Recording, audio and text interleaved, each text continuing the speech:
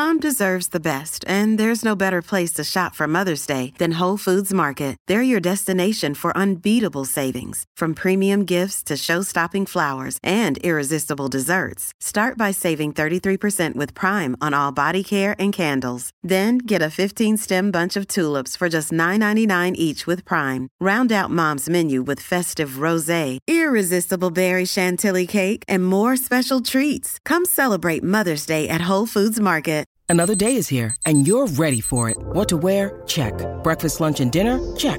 Planning for what's next and how to save for it? That's where Bank of America can help. For your financial to-dos, Bank of America has experts ready to help get you closer to your goals.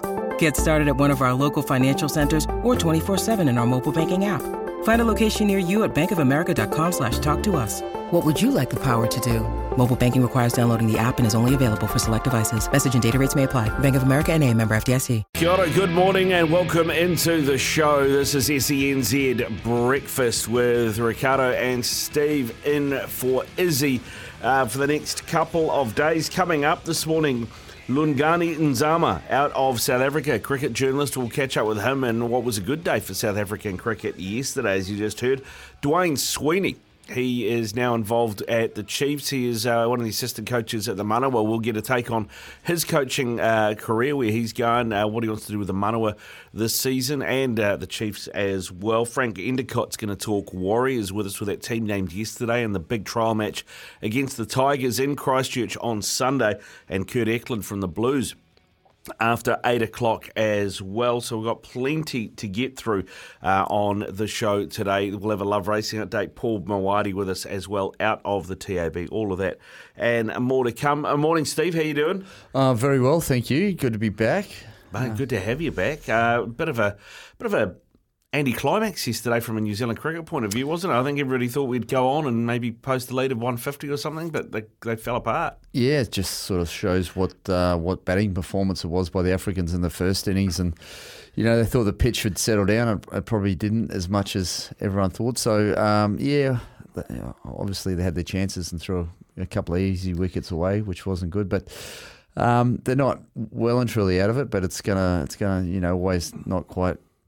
Being in a deficit always makes it a little bit harder when you're batting last. So hopefully they can, the bowlers get in and get some movement around with the ball and get some wickets. And Will O'Rourke, it could be a big day for him.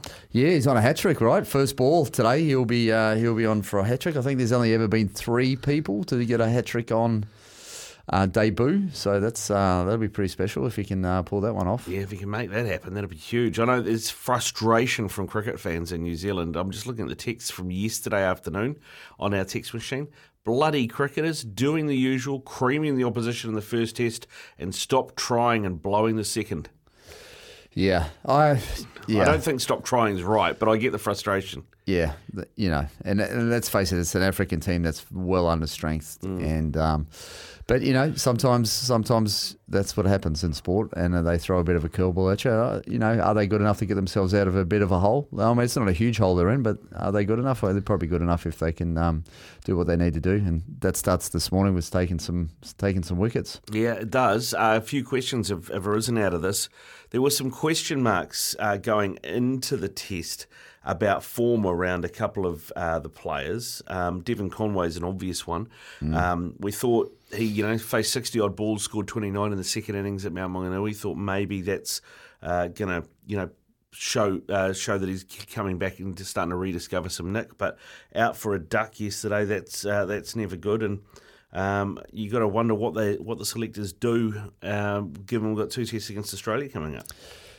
Yeah, it's sort of a dress rehearsal, right? These guys were meant to be easy beats in and out and win both and move on to Australia. So I'm sure New Zealand cricket have a plan. You don't get Aussie to come here for a couple of tests and not have a plan on how you're going to rest players beforehand and who's going to be available. Obviously, you can't plan injuries, but they've got a plan. Surely they've used this series to help him find a bit of form and get some runs on the border that maybe hasn't happened as well as everyone would have hoped for. But cricket's a funny game, right? It's an individual game, but it's a team game at the same time. So I just think they'll have a plan, and if someone's hasn't quite fulfilled the plan, then it'll be a decision made. But they're smart boys at New Zealand Cricket. They'll have something up their sleeves, surely. Well, you hope that's sorted out. We should go to the cricket desk, bring the cricket desk, and Robbie is famously the cricket desk here. Robbie, Dev Conway, obviously we just talked about that with Steve, but another player that may be under a bit of pressure, Tom Blundell. He's failed with the bat the last few tests. Have we got another option at keeper, or do you think we're stuck with what we got? Yeah, I mean, mentioned it before. I guess your only option is Tom Latham with the gloves. Then he'd probably bat down the order. Then you open with Will Young and Daryl Mitchell comes back into the middle order. Yeah, that's probably your only other option. But yeah, it's I mean, we've seen how good Conway is. It's painful to watch this lean run of form. How many more weeks is Mitchell out for? Well, they just said that he's going to sit out this test and then the T20s against Aussie, so that he's ready for the first test against Aussie. So. Okay. Yeah, so hoping he'll be back for the Australian tests. Kyle Jamison's in doubt again, so that's a blow. Yeah, they said they were resting him with back soreness for this one because he's just come back from that injury. Oh, yeah. You're a fast bowler, you're always going to have a sore back, aren't you? Yeah, well, they're doing more scans on it, apparently. Oh, okay. Doesn't sound good. Hopefully he hasn't gone all Shane Bond on it and needs, titanium wire wrapped around his spine or something.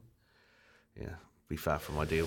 But there you go, that coverage gets underway here from 10 o'clock on SENZ. The game first ball will be bowled of day 3 at around 11 o'clock this morning. Let's crack into this. Round 1. Fight. The Hellberg Awards were last night, and Lisa Carrington cleaned up again, as you would have heard in the news with Araha. But Steve, when you were an athlete, did they mean much to you? Were they on your radar, and do they mean more in hindsight now that you're retired? Oh, I think definitely. I mean, they were always around, but because it's celebrating the year in sport, it's about the big moments, I guess, and it's not something that you, in the moment, that you think about because, you're in the moment doing what you need to do. But, yeah, it's nice to be recognised for an effort towards the end of the year or the following year for something that sports people have achieved. So, I still think they have their time and place. But, yeah, when you were playing, it was never really you never really set out to achieve a Hellberg. So, but there's also a lot of individual sports out there where, you are having a crack on the world stage, and it's great to be recognised for that, certainly. But I don't think anyone intentionally sets out to win a Hellberg. Do you think they need a team award? We're pretty good at team sports in this country, so absolutely, I think they do. And it's a hard one judging, what achievement was the best when so many of them. Once you've achieved whatever, it should be celebrated. But picking out a highlight, I guess, is what makes it interesting. But Lisa Carrington, what an amazing athlete, and just to be able to do it year in year out, it's just a credit to her, her coaching staff, and the mental attitude she's got to be able to just keep doing it. Yeah, she's amazing, eh? Lisa Carrington, crazy good. Round 2. Another bloke who's been crazy good with a bat over his career is David Warner. He's heading here with the Aussie T20 team. Now, you've kind of got a foot either side of the Tasman. You've got a lot of Aussie mates, right? You grew up over there, but you're very much a Kiwi. How do you think David Warner will be remembered once he's taken his final bow? Yes, well, it's not he's not well liked, but in saying that, when he scores runs for Australia, he's well liked. The Aussies can be pretty ruthless, so they often keep a foot in each camp as well, saying he's a great player and he can still score runs at will, but they sort of also don't like him as much because of personalities and what he's done and his competitive wild streak. How will he remembered? He's going to remember it as a good player who sort of changed the game. His ability to swing a bat, and hit a ball a long way will be remembered. But yeah, he's certainly polarised a few people and pretty outspoken. And what happened in Africa a few years ago will never be forgotten, unfortunately. Yeah, I mean, I'm sure that sandpaper will be mentioned in banners at grounds when they're here in the T20 games. Yeah, won't they? And again, listen, I think it's blatant cheating, but there was an awful lot of pressure on him to perform, and the chance and everything that was going on around him and his personal life probably wasn't fair and should have been called out a lot earlier than what it did. But in saying that, it was blatant cheating, and it wasn't blatant cheating in a way that you could have been disguised, because let's face it, everyone around the world was playing with the ball, whether it was a lolly, some spin on a ball, or whatever. Everyone was playing with the ball a little bit, and the way he did it, the way it all went about was just like 2-year-old stuff, really. Yeah, well, I think the thing that really hurt him more than anything, particularly in Australia, was that I think it was viewed that he had bullied Cam Bancroft into it, or at least, and then whose career suffered most? His, Steve Smith's, or Cam Bancroft? Yeah, absolutely. It wasn't.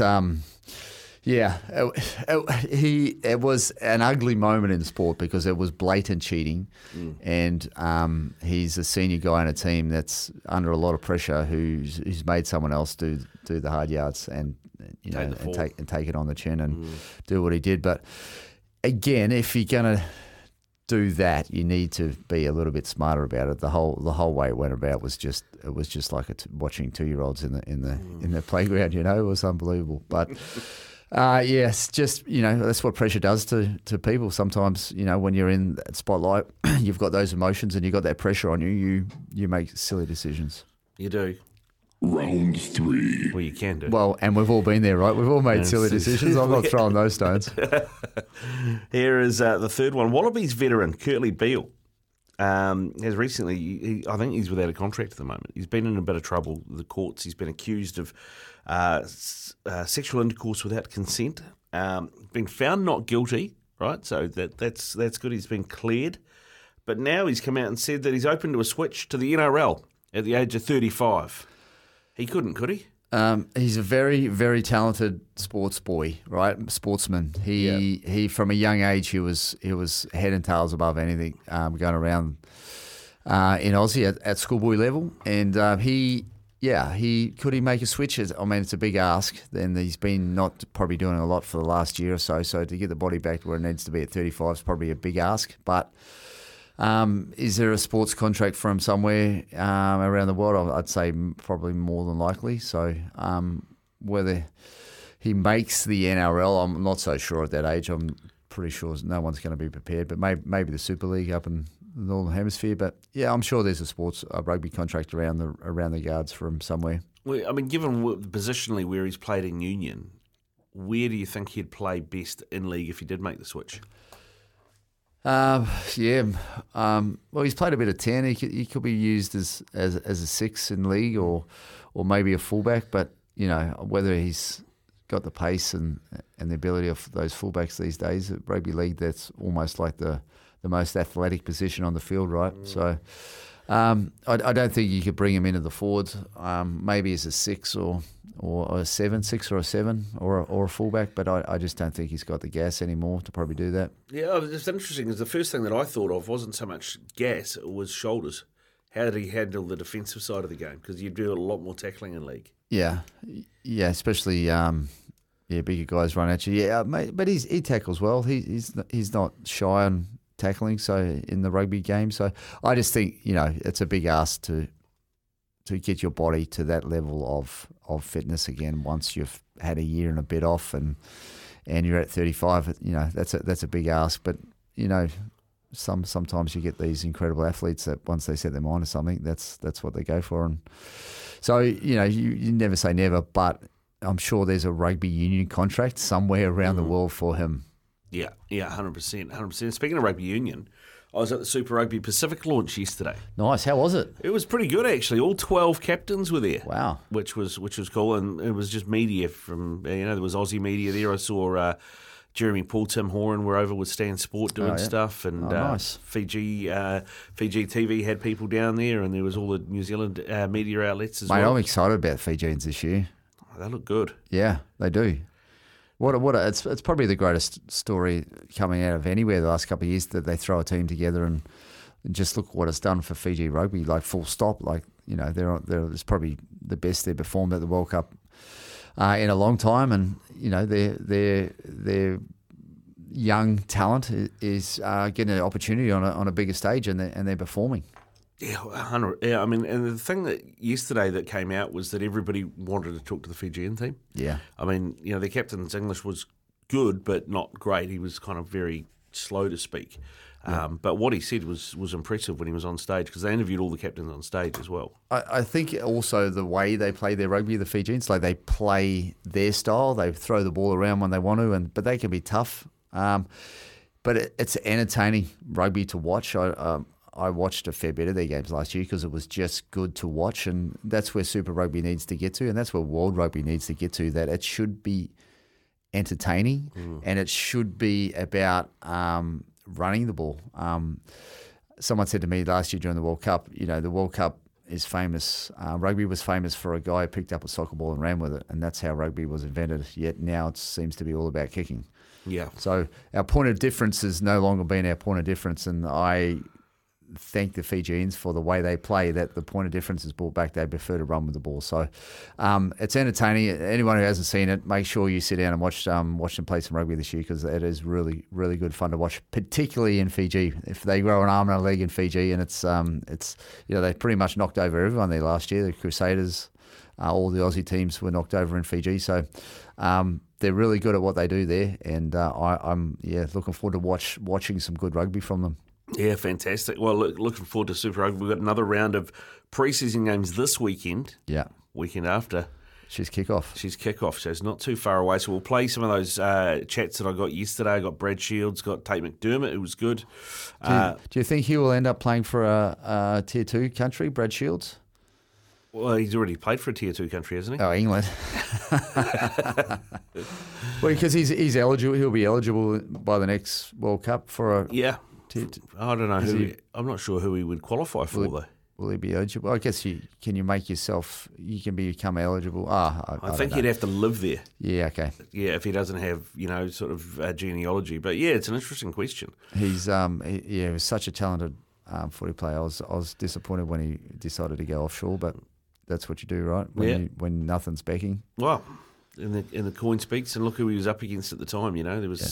There was some big names and big bodies in front of him. So, but he's back. Caught up with Billy Harmon yesterday as well, and Scott Barrett as well. So we'll play all those chats throughout the day for you. You're listening to SENZ Breakfast. Riccardo and Steve in for Israel Dag, who's away on the donut in South Australia. We're powered by Kubota. Take on any job with Kubota's mowers, tractors, and Land Pride attachments. Now, yesterday I was at the Super Rugby Pacific launch, caught up with a bunch of players. All the captains were there, including Brad Shields, former England player, of course, now Hurricanes captain. Brad, welcome back, I guess, is the big thing. How's it been settling back into the capital? Yeah, it's been amazing. When you got a bit of turmoil a couple of years, you look for something familiar, and Wellington's familiar, and you've got friends and family around and stuff like that. So, it's been really good, and being involved with rugby obviously helps the transition as well. Yeah, 100%. The squad, how's it looking, mate? I mean, I know Artie's a big miss, but you've got some real big stocks, Duplessis, yourself, Braden, etc., and the Lucies. Yeah, we're pretty sport for choice at the moment, and I think that's just going to be helpful for the team in terms of competition for spots, and it's just going to drive each other to be better. And, someone like Artie heading away obviously leaves a bit of a gap, but you got likes of Peter Larko, guys that, like you say, are ready to fill in, and that's exciting thing about rugby. And being at the Canes, it looks a little bit younger than when I was last there, or feels like it anyway. But at the same time, it's going to push me to be better and hopefully share some of that experience with the young guys and help them in the long term. How does the leadership sit with you? You've played under some pretty good captains. You taking something from all of those guys? Oh yeah, it's like, well, my two, like Snakey and Snakey and Colsey. Obviously the two captains mainly with the Hurricanes. Like, I think just being real down to earth and real personable and getting on with everyone in the team no matter what. So I think that connection with guys is really important, and that's something that I'll probably gain with experience, is making sure you know your teammates and how they tick, and lead by example is one of the biggest things. Yeah, well, you've got a couple of young tens. Brett Cameron got the start against the Highlanders. You've got Aidan Morgan there as well. Bit of competition. Who do you think is going to start first game?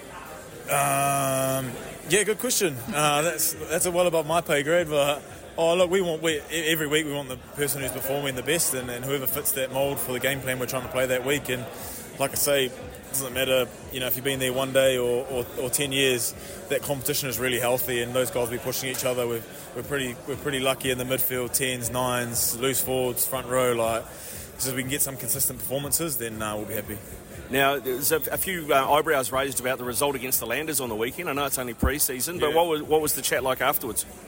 Yeah, it was pretty quiet from what I heard in the change rooms. I wasn't down there, but watching on the TV, probably the first thing I'd say is it probably doesn't reflect where we're at as a team, and we're probably disappointed that we didn't get more out of that game. But yeah, pre-season is what it is, and the score doesn't necessarily reflect how you're tracking. And we're in a pretty good spot, but at the end of the day, you got to get a couple of wins to gain that confidence and trust that you're doing the right thing in training and all that sort of stuff. So we'll push that one aside. We'll get the learnings from it, and we got Moana in Upper Hutt. It's a pretty historic game for us. First game at the new facility, free for everyone to come watch. So we're looking forward to playing in front of a home crowd and try and play some exciting rugby.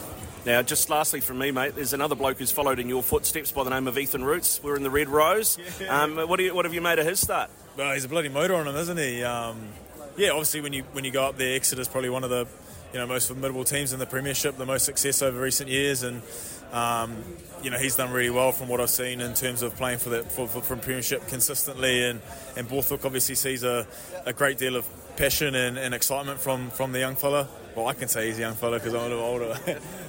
It's just good to see other guys sort of playing well and playing at the international level with what they deserve. Good stuff, mate. Good luck for the season, eh? Thanks very much. Thank you very much. Appreciate it.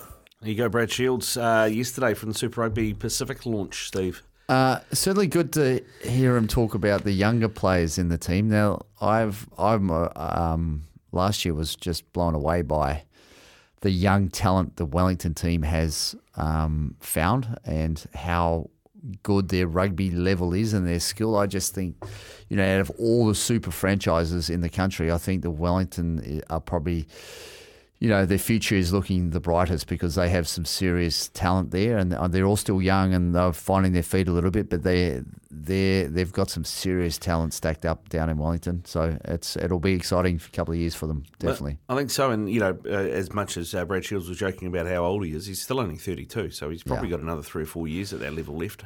Yeah, easy. And Ian is big big boy. He carries hard and he does his core role very well. So he's he'll be great for this team. And his experience around the traps and being overseas, played a different sort of rugby, and has come back. He'll be perfect, because if the Hurricanes are anything, when they get it right, they're unstoppable. Like, they're literally unstoppable. But when sometimes they don't quite get it right, it takes an old head to say, okay, let's get back to basics and make sure we tick that off first, and don't try and win every game from scoring a try from 90 metres. That rugby has become a game that you don't need to try too hard, and I think that's where Wellington probably get it wrong a little bit. They actually just try a little bit too hard at times, and a cool, calm head to bring the young boys back down and keep it calm and keep it real is what Wellington needs. So I'm expecting big things from them, this year and next year. I think there are, whoever's selected that team over the last few years needs a pat on the back, because he's found an amazing amount of talent, and I'm looking forward to see how they rumble. Indeed, we'll see how they go. They've got Moana Pacifica. It is free at their new training facility this weekend. Do you know much about the new facility? Yeah, it's pretty amazing. Yeah, and it's a grandstand field that holds what? I'm not sure how many it holds, but the fact they've opened it up to the public, we said, just come along. Have a free hit at your Hurricanes. Yeah, awesome. Yeah, pre-season. So there you go. Now we have got some sports headlines. We're going to go to South Africa too to talk some cricket shortly. Right now, though, here is Araha with news for Kubota. Take on any job this summer with Kubota's range. It's back to work time at Bunnings, 24 away from 7 o'clock. Louis Liner has been named in Italy's training squad before their next Six Nations game with France, just 2 days after the announcement that he's going to join Benetton at the end of the season. Liner, the son of former Australian fly half Michael Liner, will leave Harlequins for the Italian club in July. 23-year-old has now been called up by head coach Gonzalo Caseta, and that was announced yesterday. The Italian-born winger is a former England under-20 player and has previously been called up to England's senior training squad but is yet to be capped. He's also eligible to play for Australia, Steve. Good move, do you reckon? Oh, good on them. I mean, I like the Italians. I like the way, they're trying to play rugby. Like up there, they don't kick as much, they don't set piece as much. They actually try and play rugby. And, they got a hiding against the All Blacks in the World Cup. But, they're trying to improve things up there, and good on them. Good on. I'm all for it. I'm all for it. He's a great little footy player, and, good on him. He wants to play international rugby, and he's taking a chance. He's taken his opportunity. Aaron De Souza believes he is about to join the ranks of the great entrepreneurial disruptors with his enhanced games, which targets the hypocritical, corrupt and dysfunctional Olympics. Those are his words, not mine. The enhanced games will allow athletes to use substances banned by WADA. In De Souza's words, performance medicine technology will give them an opportunity to push the limits of humanity. Last week, De Souza landed a major coup when retired world champion swimmer James Magnussen agreed to take performance-enhancing drugs in an attempt to beat Cesar Calo's 15-year-old 50-metre sprint record for $1 million US. He said, "We want athletes who have the potential to break world records, and we're really going to focus on the best athletes and pay them well." Yeah, I'm all for it. There's a pretty good chance that 50-metre swimming record that has been broken for how many years? 15. The guy was probably on drugs. It just wasn't caught. So listen, I think modern medicine has come a long way. Performance enhancing drugs is something that I've never taken, never seen. But if you get on it and you break the world record, then you still break the world record, right? Whether it's done the right way or the wrong way. I'm all for it. Let's see how far we can push this human body. Yeah, I can say that because the drugs are not going into my body. But if someone else is prepared to do that, then I suppose if you know the risks.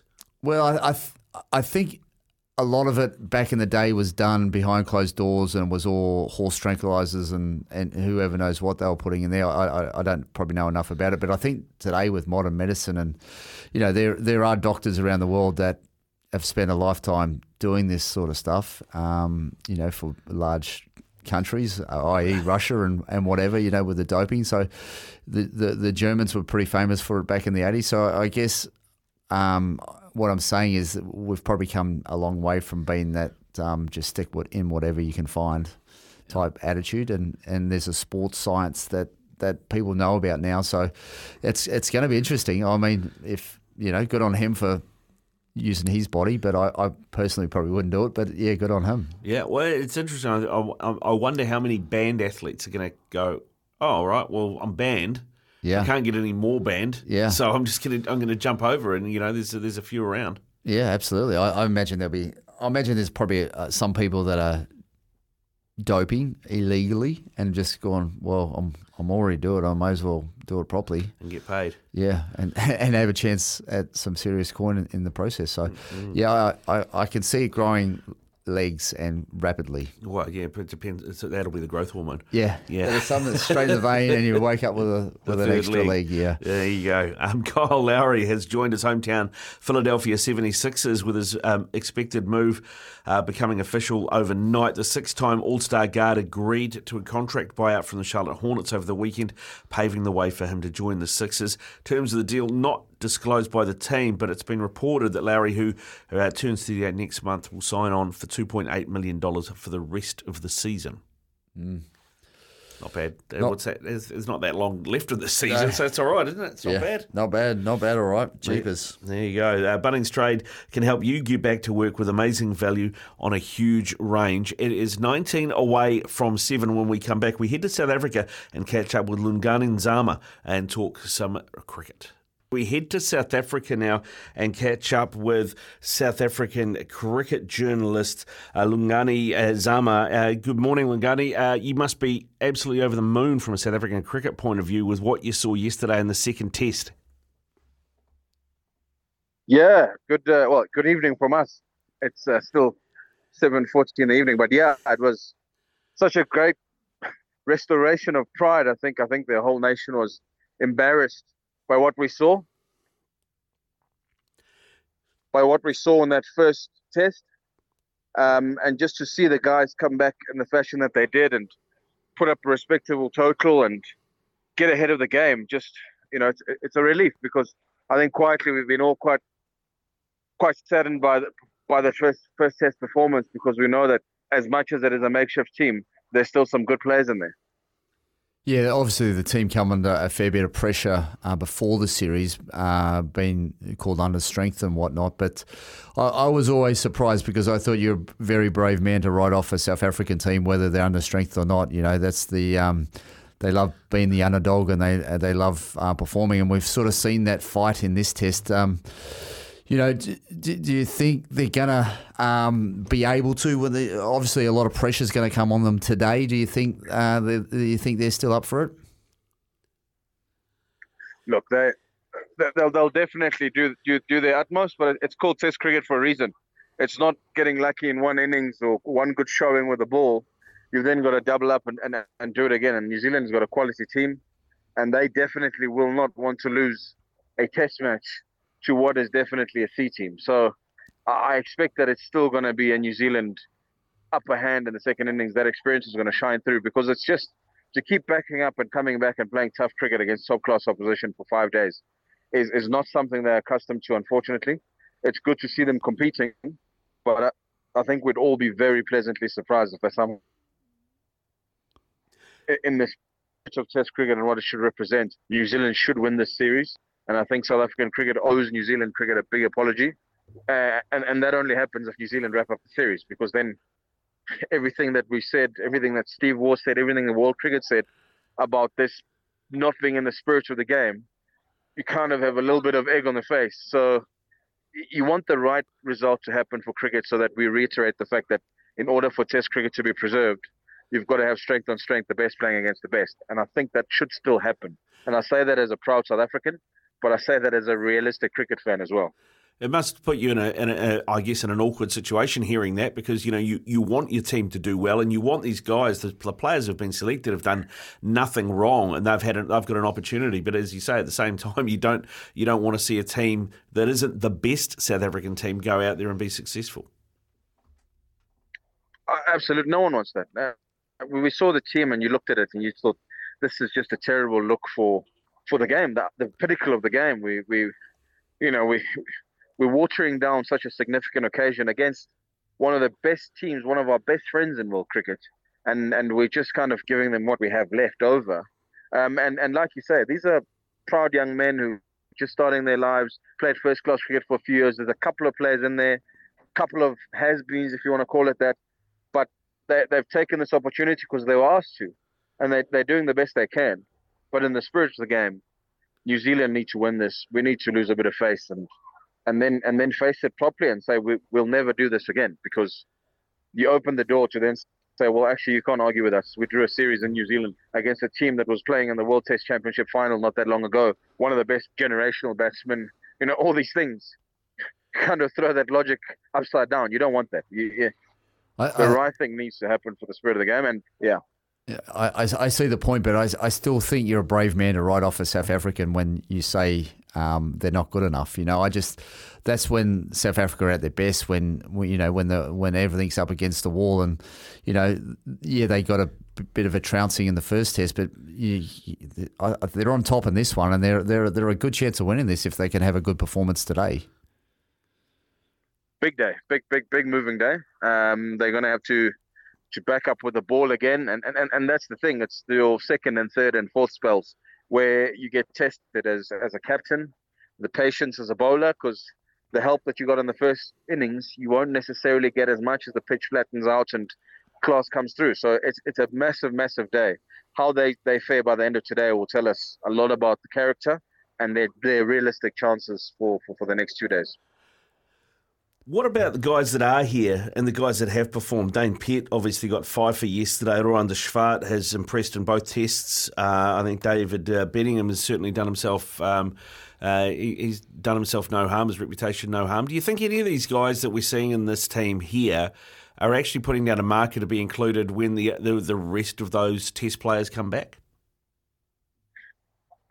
Yeah, I mean, a couple of them obviously already in the setup. You talk about Bedingham. He's a good player who's played a lot of years of county cricket, and his game you can see it's matured. He's a player who's in the picture already, and he's going to stay in that picture. But you'd be surprised, really, to look too far beyond people who are already entrenched in the squad. It's just there is too much quality that is in the system and already in the test squad. Even though we've lost people like Elgar recently, there's still so much quality, especially in the top 6, especially in the bowling ranks. So you'd struggle to look too far past Bedingham in terms of really, really staying in that squad beyond this. Rohan de Schwaart, solid, unspectacular, but he's tried his heart out. He's bowled decently. He chips in with the bat. They've been wholehearted performances, but you wouldn't expect too many of them to be knocking on the door when everybody's available. In saying that, if one of them scores a big 100 today with the pressure that's on them and in these situations, it's pretty hard to drop someone going into the next series when, if they can produce a big score today. Well, of course, yeah. I mean, you win a test match in these circumstances with everything that's happened before the series. You've put up a pretty compelling argument to at least get a couple more test caps and be given the opportunity to show that you do belong and that you've just been overlooked. So that is these guys before they left South Africa to go and take on this massive task. And they have. I mean, first test was a baptism of fire, but like you say, they've come back strongly and shown character and put up a proud performance already. The best way to do that is to finish it off and get the unlikeliest of results. Lungani, appreciate your time this evening. Thank you very much, sir. Enjoy the rest of the test and you go well, eh? Thanks, guys. Thanks. Appreciate it. Enjoy the test, mate. Yeah, we'll do. Lungani Nzama, they're with us out of South Africa. You sort of got that feel that by the end of play today, you sort of probably know who's going to win the test match, right? Yeah, definitely. As he said, they use it on day 3 of golf tournaments, don't they? But day 3 of a test, it is moving day. Yeah. Moving day, 100%. It's a minute away from 7 o'clock, and it is, well, normally it's Dagger donation / Izzy investment time. We're going to have to call it something else. Steve Spend, maybe? Divine's Dividends? Yeah, let's not get too carried away. I'm not famous for... I'm famous for putting some big punts up there, but none of them have ever paid off. So okay, so if you want to be in, we want your best bet for the weekend. 8833, the Temper Bedpost text machine. 8833. We'll choose one each. Put them together. If they come in, you guys split the money. That's how it works. $50 bonus bet from the TAB. Up for grabs. So want to hear from you. 8833. Coming up in the next hour, we're going to talk to Dwayne Sweeney and Frank Endicott. Right now, though, here's Araha with news for Kubota. Take on any job this summer with Kubota's range. SENZ breakfast. Izzy and Riccardo is what we normally say, but Izzy is on the donut in South Australia. So it is Steve and Riccardo, Steve Devine in with us. And coming up in this hour, Dwayne Sweeney is going to join us. He is one of the coaching staff now of the Chiefs Manawa. He's, of course, a former Chiefs player himself. We'll get his take on the Chiefs this season, how their pre-season's ramping up and how things are tracking for them. Also, his coaching career, where he wants to take that. So we'll talk to him about that. Frank Endicott, former Kiwis coach, going to join us as well.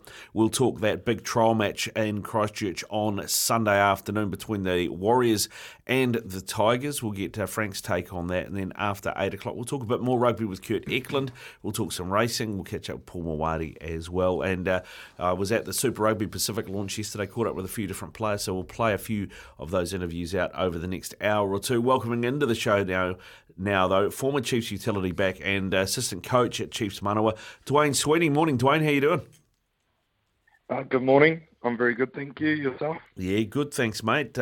Myself and Steve Devine are with you, mate. You're partnering up with Carla Hohepa and Crystal Koa as the Chiefs Manawa coaching team, mate. At what point, I guess, at the end of your playing career, did you think that coaching was somewhere you wanted to go?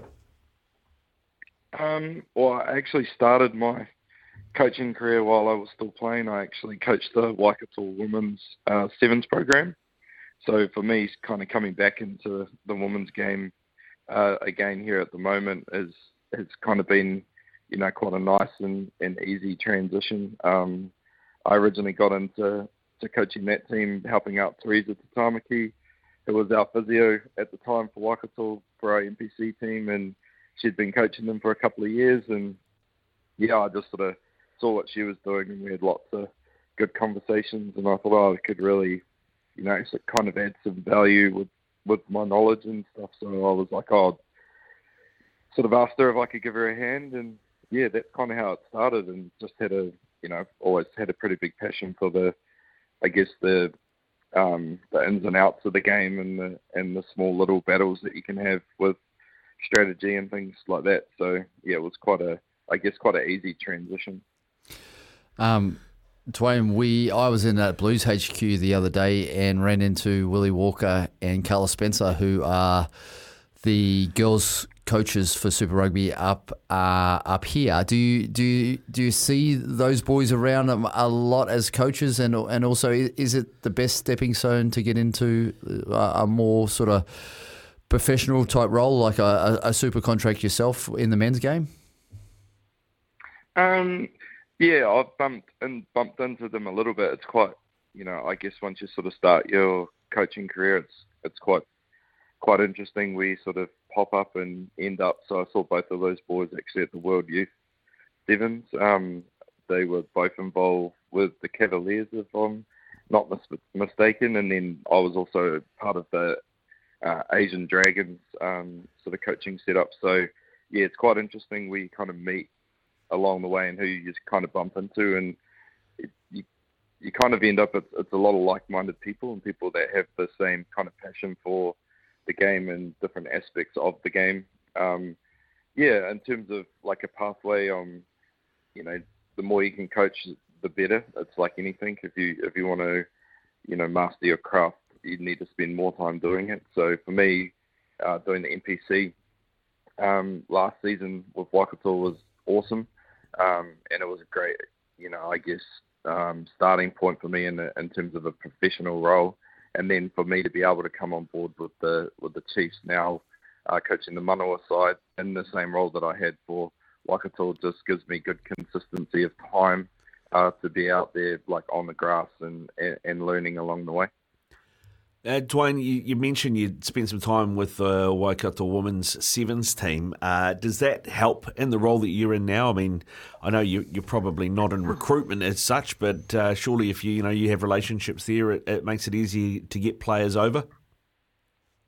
Yeah, it definitely has. It just made it a little bit, I guess, easier to gain a bit of trust because, a new coach coming into an environment, I have very different ideas and I look at the game differently than the girls have ever played it before. So having that rapport with some of the senior players that were involved with that Waikato Women's Sevens program, there's already the element of trust, having worked with them prior.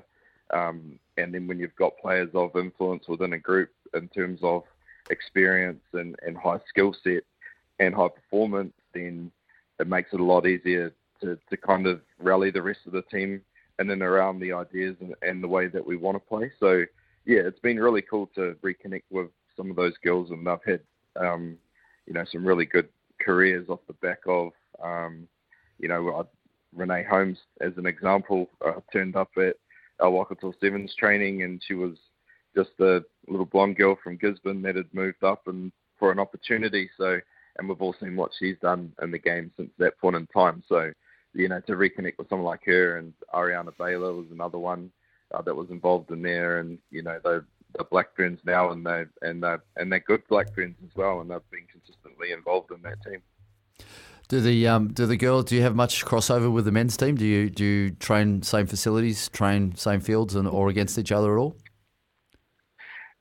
No, we don't actually at the moment. So in terms of training, we're split separate. We're based in out of Waikato Stadium, so we're using Waikato's facilities, which is awesome because it gives us the ability to be together as a team and do everything in one site. But in terms of like off the field, we have made a really big effort to connect the team. So through the early induction, I guess how the Chiefs do their induction process and welcoming new players with what they call whātano and things like that was the first time ever that the men and the women did it together, which was a pretty powerful thing. So and the girls and the boys actually huckered together to welcome those new members, which again was a first for the organisation. So yeah, it was pretty cool to be there as a part of that, because I'd obviously experienced that many times as a Chiefs player, but to experience it, I guess, from a coaching role was really awesome. But then it was also really cool to see both groups come together, both the men's and the women's team. The Waikato Sevens women's team, Waikato NPC team now in the Manawa. Is there a change for you in the way you mentally have to approach or prepare to coach women versus men, or is it just coaching rugby? Yeah, it is just coaching rugby, but there's obviously a large difference in, I guess, the way that we learn. Boys tend to think they know it all, and the girls want to know it all. It's probably the easiest way to explain that. The girls are very, very literal, and they love to know the why, where the boys will assume the why quite often. So we like to just be like, oh yeah, I know it, and I'll have a crack and sort of fail having a go, and then sort of get corrected from there. And I was the same as a player. Like quite often you think you like get a handle of it pretty quickly, and you tend to just like jump right in and have a go, where the girls really like to understand very clearly before they get involved, because they don't want to, for whatever reason, they don't want to maybe fail so much, and they just want to make sure that they're doing the best that they can do. So not that the boys don't, but the boys are probably a little bit more, they assume a little bit more that they have it nailed. But yeah, with the girls, they're very literal, and they do love to ask a lot of questions. So we create a space for that because we also need the intensity out of our training. So we structure our days so that the girls can get a lot of the questioning and the learning, and we call it the hui, all the meetings, and then when we're on the grass, it's all the dui. So yeah, we just we structure our days well to cater for that. But yeah, that's probably the biggest difference between the two. Mate, with just say you're in a team meeting and you've got sort of 35, 40 girls there, I'd imagine, in the squad, and an argument happens, how are you going to win that as a male coach? Just need to know some new tips is all. Yeah, no, I've had that one a bit. It's all about how you kind of set the environment up. So for us, we talk a lot about facts versus feelings. So we deal, when we're meeting, it's all about facts, nothing's about feelings. So, and the girls have bought into that, they understand that. So it's not about, I felt this, so I did this, it's, I saw this, so I did that. And that's how we like to try and operate. And as long as the facts are there, then you can, I wouldn't say I win the conversation, but I can just go to the facts. But if the facts aren't there and it becomes a feeling thing, I just tend to back out of Fair. it. That sounds Point good. taken. Yeah. Hey, Dwayne, I know you weren't involved last season, but I know that Crystal was. How have Chiefs Manawa with the extended season had to change pre-season, or have you had to change it at all? Well, yeah, they've actually just been given more resource to be able to spend more time together is the simple answer to that. So with the competition extending, obviously the girls have been provided with longer contracts in terms of time. So during the preseason, we've been able to run 3 camps. So we had a 6-day camp originally, like a couple of weeks ago, and then the girls are self-directed for a week. And then we come back together for 4 days after Waitangi Day, sort of through to Saturday last week. Then we had Sunday off, and then now we're in camp again for 4 days over in the based out of the Mount here. So yeah, it's been a really good sort of chance to get the team together for a long period of time, and being in camp, especially when you're installing new stuff and getting to understand and learn your teammates and coaches, it's a great environment to be able to extend that learning. So I guess the ability to be able to have more time together and have these camps is going to lead to a better product and a better game come round one. I know there was quite a lot of frustration both from the players and coaches last year, just having limited time leading in, that they didn't feel they started to play their best rugby till the competition was ending. So this year, starting at we're going to clearly start at a lot higher level than what we started last season, just through having more time together. Yeah, mate, it's certainly good that we're starting to invest a little bit more time and effort into the women's game, because it is hugely growing sport in this country, and I think we're starting to see some good results there. But looking across to the men's game, obviously the launch was yesterday. How do you see the men's team, the Chiefs, getting away this year? How do you think their season's going to go? Yeah, it's an interesting, I guess, one at the moment, because there's a lot of those senior boys have sort of moved on, with Sam not being there and Brody, and some sort of Brad Webbers. Like, there's some guys there that have been really key leaders within that group for a very long period of time too. It's not like they've been kind of leaders for the last 2, 3, 4, 5 years. It's 10 years plus that they've been involved in leading that team and performing to a really high level and upholding standards. Just from what I've seen, a lot of them still exist in the team, in terms of like they've left a real legacy in terms of the way that they train and the way that they prepare the team, and the understanding of I guess that other level of players, and still having Anton and Damien there obviously is gonna help in terms of that, carrying that on in terms of those kind of levels and standards that the team kind of expects to operate under. They clearly have a good coaching group, and there's a lot of trust and faith in that coaching group from the playing group. So yeah, I think we'll see a bit of a change. I think they'll still perform really well, but I think a few sort of names are going to start to appear a bit more, especially in around that leadership role. And I'm pretty excited for Luke Jacobson being named captain. I think he's a great leader. I was involved with Luke. He was actually my vice captain when I was captain at Waikato. When he kind of first came onto the scene, he was only 20, 21 years old, but you could see it then that he had great leadership qualities. So yeah, I'm pretty excited to see them play again. Obviously, they had a great season last year, but yeah, it will be a bit of a change for them, not having some of those key leaders involved. We got a text through on 8833 from a bloke called Brett in Huntly, who has said, Sweens, how's the game fishing season going? How many stick faces tagged up so far? Steve, get him to take you out on Mini Chiefy. Sweens slays it up the mana. Mate, that was my next question. I was sick of this rugby talk. I wanted to talk fishing. Yeah.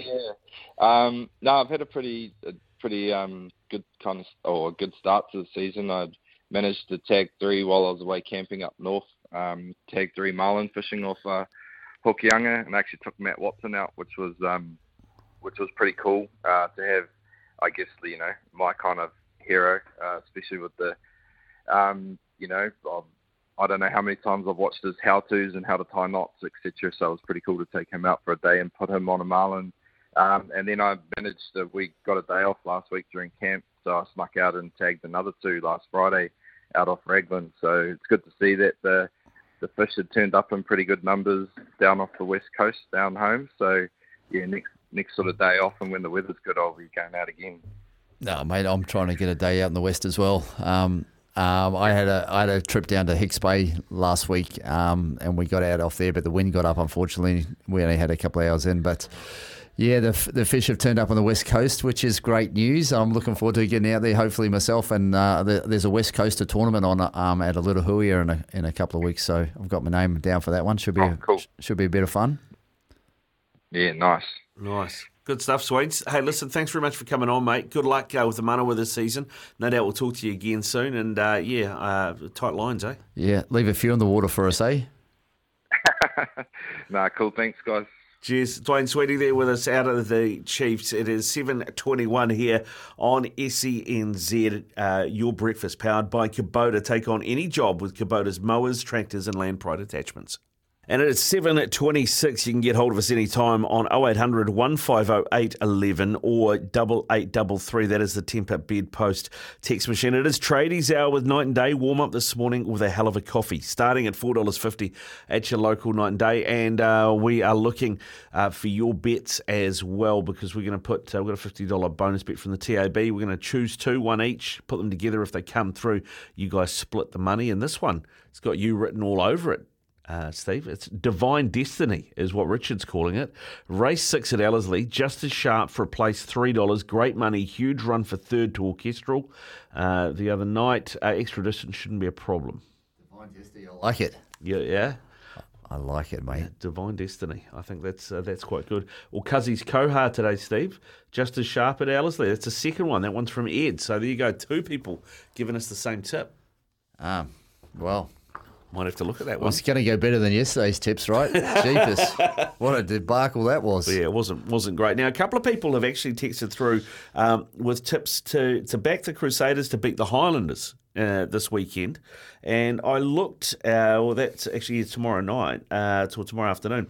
I looked at the team that the Crusaders put out, and boy, there's a whole lot of names in here I don't know, so I'm not sure about this.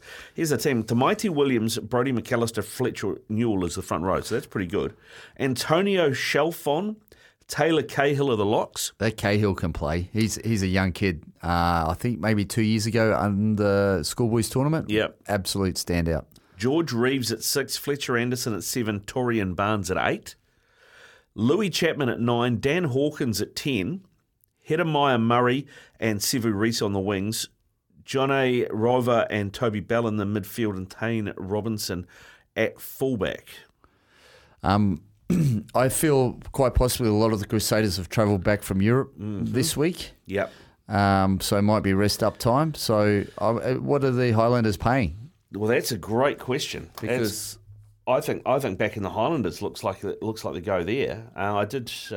We did talk to Billy Harmon yesterday at the season launch of Super Rugby Pacific. He is the Highlanders captain, and this is what Billy Harmon had to say about how the season's shaping up. Billy Harmon with us, the captain of the Highlanders, and mate, they must feel pretty good after that big win over the Canes on the weekend. A bit of belief in the squad. Yeah, that was awesome, actually. I think we probably weren't expecting that score, but, we won't really hold too tight onto that. But what we will sort of hold on to is, we come up with a really clear plan of how we wanted to play, and, all the boys put their hand up and, nailed their role. And, I think that's what's awesome about this year so far, is that we have a really clear plan, really simple, but it's just about boys just doing their job, and that's what they've been doing.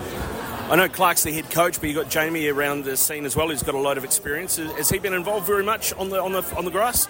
Yeah, him and Dermo, they've done an awesome job of sort of setting up our year, setting up our environment. And a lot of that's just based around working hard. We've got a lot of young guys in, and they're just keen. They're keen to work hard. They're keen to be at their best, and whatever they can do for the jersey. So it's been an awesome energy to be around. Now, Reece Patchell, the man you call SPF 100, I'd be pretty happy that he gets to play under a roof. Yeah, old Patch, he's been lathered up in the sunscreen since he's been here. But he's been awesome. The boys get around him. He's got so much knowledge of the game. Like, he just genuinely loves chatting about the game, and obviously brings a different experience, played different styles of rugby than we would have ever seen in New Zealand. So handy to have on. Yeah, 100%, mate. And a big challenge this weekend, of course. I know it's pre-season, but when it's the Crusaders, you always want to get that win, don't you? The boys won't be holding back anything, that's for sure. In Methven, of all places, how good. Exciting to take those sort of games out into the community. So, we'll be excited by that challenge and hopefully set ourselves up for the year. Indeed, mate. Well, hey, listen, best of luck. Hope it goes well. Hope you knock over that red and black this weekend, and good luck for the season, eh? Awesome. Thanks, mate. There you go, Billy Harmon, captain of the Highlanders. He sounds pretty fizzed up for Friday night or Friday afternoon. The Highlanders have a pretty good record in recent years against the Crusaders as well. Not having won all of them, but they really put on a performance. They turn up. They like playing the bigger brother. So, yeah. Interesting too, because he said that Jamie Joseph is obviously there as director of football or operations and things. I said, he spent much time out on the grass with you? He's like, yep. Oh, good. Yeah, so it'll be interesting to see how that goes. At the moment, there is no market for that game, but we'll ask Paulie Mawadi when he comes on in about an hour's time about a market for that game and see if we can get on it, eh? Yeah, I think with everything, that's everything, and the Crusaders travelling back from Europe after a couple of bigger games up there. A younger team on the field, let's do it. Let's do it. All right, there we go. Let's see if we can get on that. In the meantime, here's Araha with news for Kubota. Take on any job this summer with Kubota's range. Get the Kenoth feeling with Kennard's Hire. Real Madrid's Brahim Diaz scored a stunning goal after a mazy run as they won 1-0 at RB Leipzig to take clear advantage into their Champions League last 16 second leg next month. The 24-year-old who's been filling in for the injured Jude Bellingham struck against the run of play in the 48th minute. In yesterday's other Champions League game, Manchester City beat FC Copenhagen 3-1. Kevin De Bruyne turning in a man-of-the-match performance with the champions. He scored the opener and then set up the next two goals as they negotiated a tricky away leg in a venue where rivals Manchester United lost 4-3 in the group stages. Today, German champions Bayern travel to Rome to face Lazio, and Paris Saint-Germain are at home to Real Sociedad of Spain. Manu Tuilagi is one of three players returning from injury to boost England ahead of their Six Nations game against Scotland, as head coach Steve Borthwick named his squad of 36 players. Tuilagi's been out with a groin injury since December and wasn't named in England's initial Six Nations squad, but the centre now returns alongside hooker Luke Cowan-Dickie and lock George Martin. Cowan-Dickie withdrew from the squad through injury at the start of the championship, and all three were absent for England's opening two wins over Italy and Wales. Those games not this weekend, but next weekend. And world champion kayaker Dame Lisa Carrington has won the 2023 Supreme Hallberg Award for a record-equalling third time. It's a crowning moment in her career. The five-time Olympic gold medalist has won the Supreme Award in 2016 and 2021 and joins rower Rob Waddell and shot putter Valerie Adams as the only triple winners in the individual category. So there you go. Those are your sports news headlines from big jobs to even bigger jobs. Get the Kenoth feeling with Kennard's Hire. It is 24 away from 8 o'clock. When we come back, Frank Endicott joins us to talk Warriors. Joining us, former Kiwis coach and Canterbury Rugby League stalwart, Frank Endicott. Morning, Frank. How's the knee feeling, mate? How's the rehab going? Yeah, thanks. Going well, actually. It's been about 9 weeks since I had the knee replacement, and going for long walks, or walks anyway, and it's coming on good. Very happy with it. That's good, mate. That's good. No doubt you will be there on Sunday at Apollo Project Stadium for this Warriors trial against the Tigers. What do you make of the Warriors team they've named? It's a pretty strong one for first trial of the season, isn't it? Yeah, well, it's a typical trial team where they're giving a number of young players a chance, the opportunity to stake a claim for games during the year. So, and that's good to see. And I see the Tigers done the same. But looking at the team, there's not a lot of first graders in there. I'd say about maybe 5 or 6. But they're still talented young players that deserve that opportunity. Who are the ones to watch? Well, obviously we can't wait to see Roger Tuivasa-Sheck at centre. Channel Harris DeVita coming back. It'll be good to see how those two come back. And I understand Luke Metcalf's been in the USA getting some advanced treatment on his hamstring. So hopefully he's come back fit and rearing to go, because I thought he was very improved last year. Roger at centre, we'll have a quick chat about that. Do you think that's where he's going to end up for the season? Yes, I do. When he first signed, I thought straight away that's where he'd end up. I think it's a logical decision. You look at the fullback last year, Chance Nicole Clockstar. He had a great year. Solid at the back, and he was player of the match on several occasions. So there's no need to move him, and we need to strengthen the centre position up anyway. So I think it's a very good move. He's just a real great attacking player, but I think he's got to work a wee bit on his front on defence. But other than that, he's made for it. I guess defensively, when you've got the speed that he's got, it doesn't really matter. The speed will help him get out of a few tough situations. Oh, that's right. If someone does get past him, he can pick him up pretty quick. He's got some wheels on him, Roger. But it's just so good to see him back. I mean, you look at how good the Warriors went last year, and we've got two top additions to the side this year. It's got to make it stronger. So I think we can look forward to an exciting year. Looking at the halves combo of Chanel Harris-Tavita and Luke Metcalf for this game, Frank, do you think this is a little bit of a, I know it's called a trial, but is it a trial for these blokes as to see who gets to play with Sean in round one? 100%.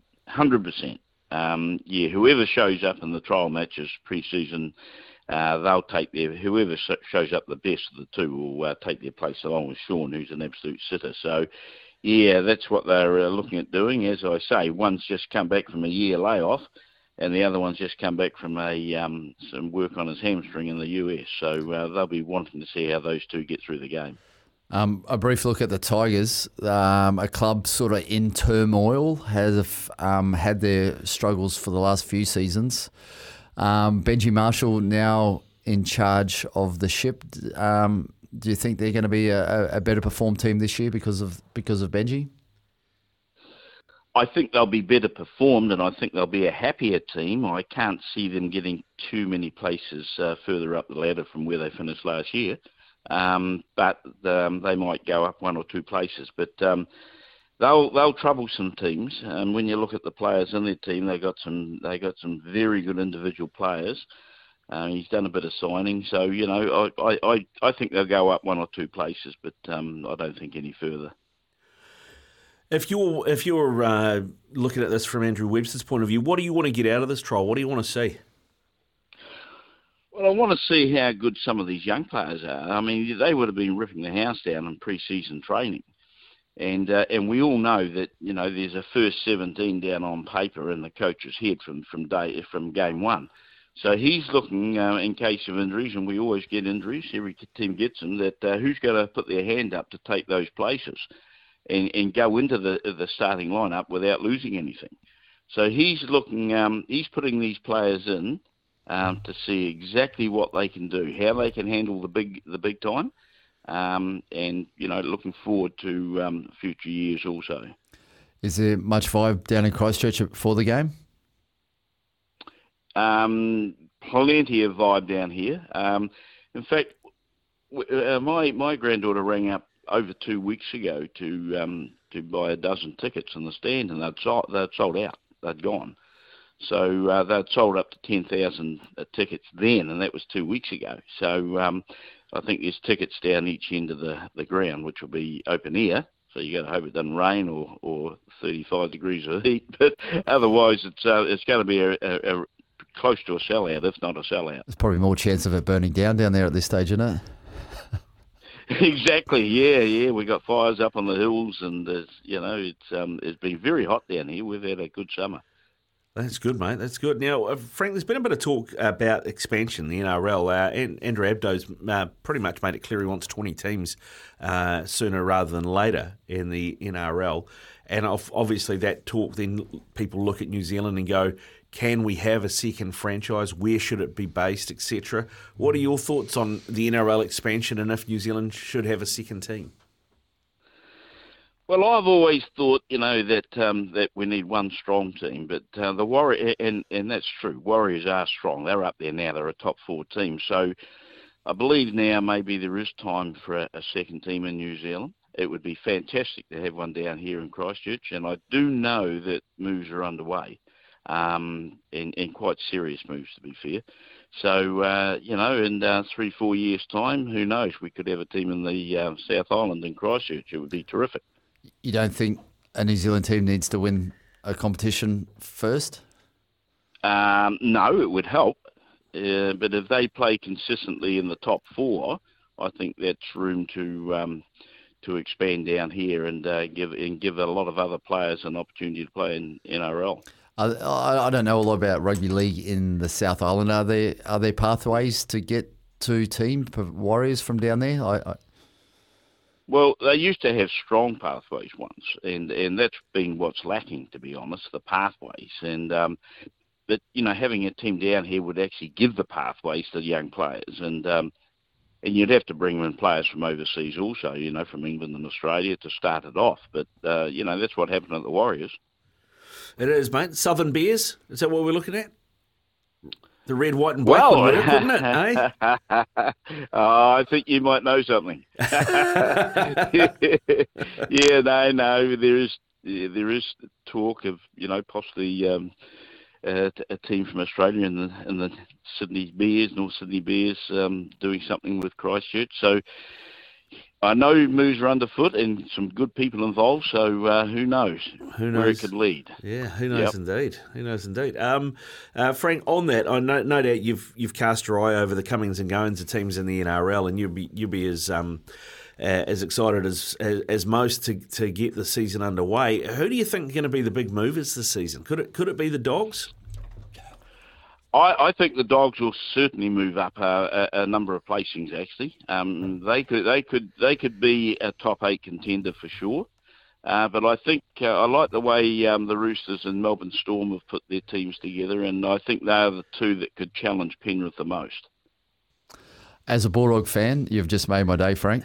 It's been a long few years. It's hurt and it's been painful, and they are building. They've got a pretty good team on paper. The Bulldogs just need to make sure everyone stays on the field. Oh, absolutely. I think they're doing it pretty sensibly. Actually, they haven't gone all out in 1 year. They've done it over the last 2 or 3 years. They've been building up slowly, and I just like the look of their team there. Well, their squad this year. Compared with other years. So, yeah, I would see them as being a major mover this year. Yeah, well, you got an Eels fan and a Bulldogs fan, mate. The studio, it's like Prohibition. It's so dry. Yeah, well, the Eels, they promise so much, don't they? And they get to that point and they just can't go that one further. Yeah, a couple of years ago they were in the grand final, so it's a pretty big statement. But they're always powerful. They're always strong. You look at the base out the west, but with the Panthers and the Eels, there's a lot of good players come from out that way, so they're always going to be strong. Yeah, we should. We're probably going to end up having a fight in here pretty soon. Bulldogs and Parramatta, we just don't ever get along. Oh, geez, that'll be a good one when that comes up. Yeah, mate, looking forward to it. Hey, Frank, listen, thanks very much for coming on. Always good to chat the code with you, and enjoy the game on Sunday, mate. Thank you very much. Have a good day, guys. Yeah, you too. Frank Endicott there with us. And yeah, it's interesting what Frank said there about, I mean, when Kempy was on the show last year, he made a case for North Sydney Bears. He said, call them Southern Bears. Get the Crusaders involved in the ownership model. They know how to run a professional footy team. You've got the facilities down there. They can share facilities, etc., etc. So I pulled that out there, gave it to Frank, and hello, looks like there might be conversations happening. Yeah. Kempy even called them the Southern Bears last year. Yeah, wow. I mean, it's all about pathways in rugby league. Like you look at what Penrith have done, right? Yeah, and they've got kids coming through the school system straight into teams, and it's all about you have a very strong foundation and it works. So it's about having teams to pick from, teams to select from, and not just one team. You need multiple teams underneath you for selection to bring players through, and that's what works. That needs to be set up prior to owning a team, and that's going to take. So if they're serious about it, they need to set up some pathways down in the South Island and also North Sydney Bears. Yeah, well, and I think that's part of the issue, because you have a lot of these rugby league scouts come from Australia. And they come to our tournaments and they cherry pick, right? And then blokes disappear to Melbourne or Brisbane at 16 or whatever it is. Well, it's before that now. I know multiple kids that have been pulled out of rugby union here at the ages of 12 and 13 and taken to Australia and are training with the Broncos in development teams. It's just it's not 16, 17 anymore. It's 13 and 14, even younger. Yeah, so I mean, a lot of this needs to, whoever the new franchise, and probably the Warriors as well, need to be working with New Zealand Rugby League on this, because at the ground level, that's their job, right? So there needs to be some work to go on there, hand in hand. But we'll talk more about that. Keen to hear from you too. 8833 is the Temper Bedpost text machine. We're 7 away from 8.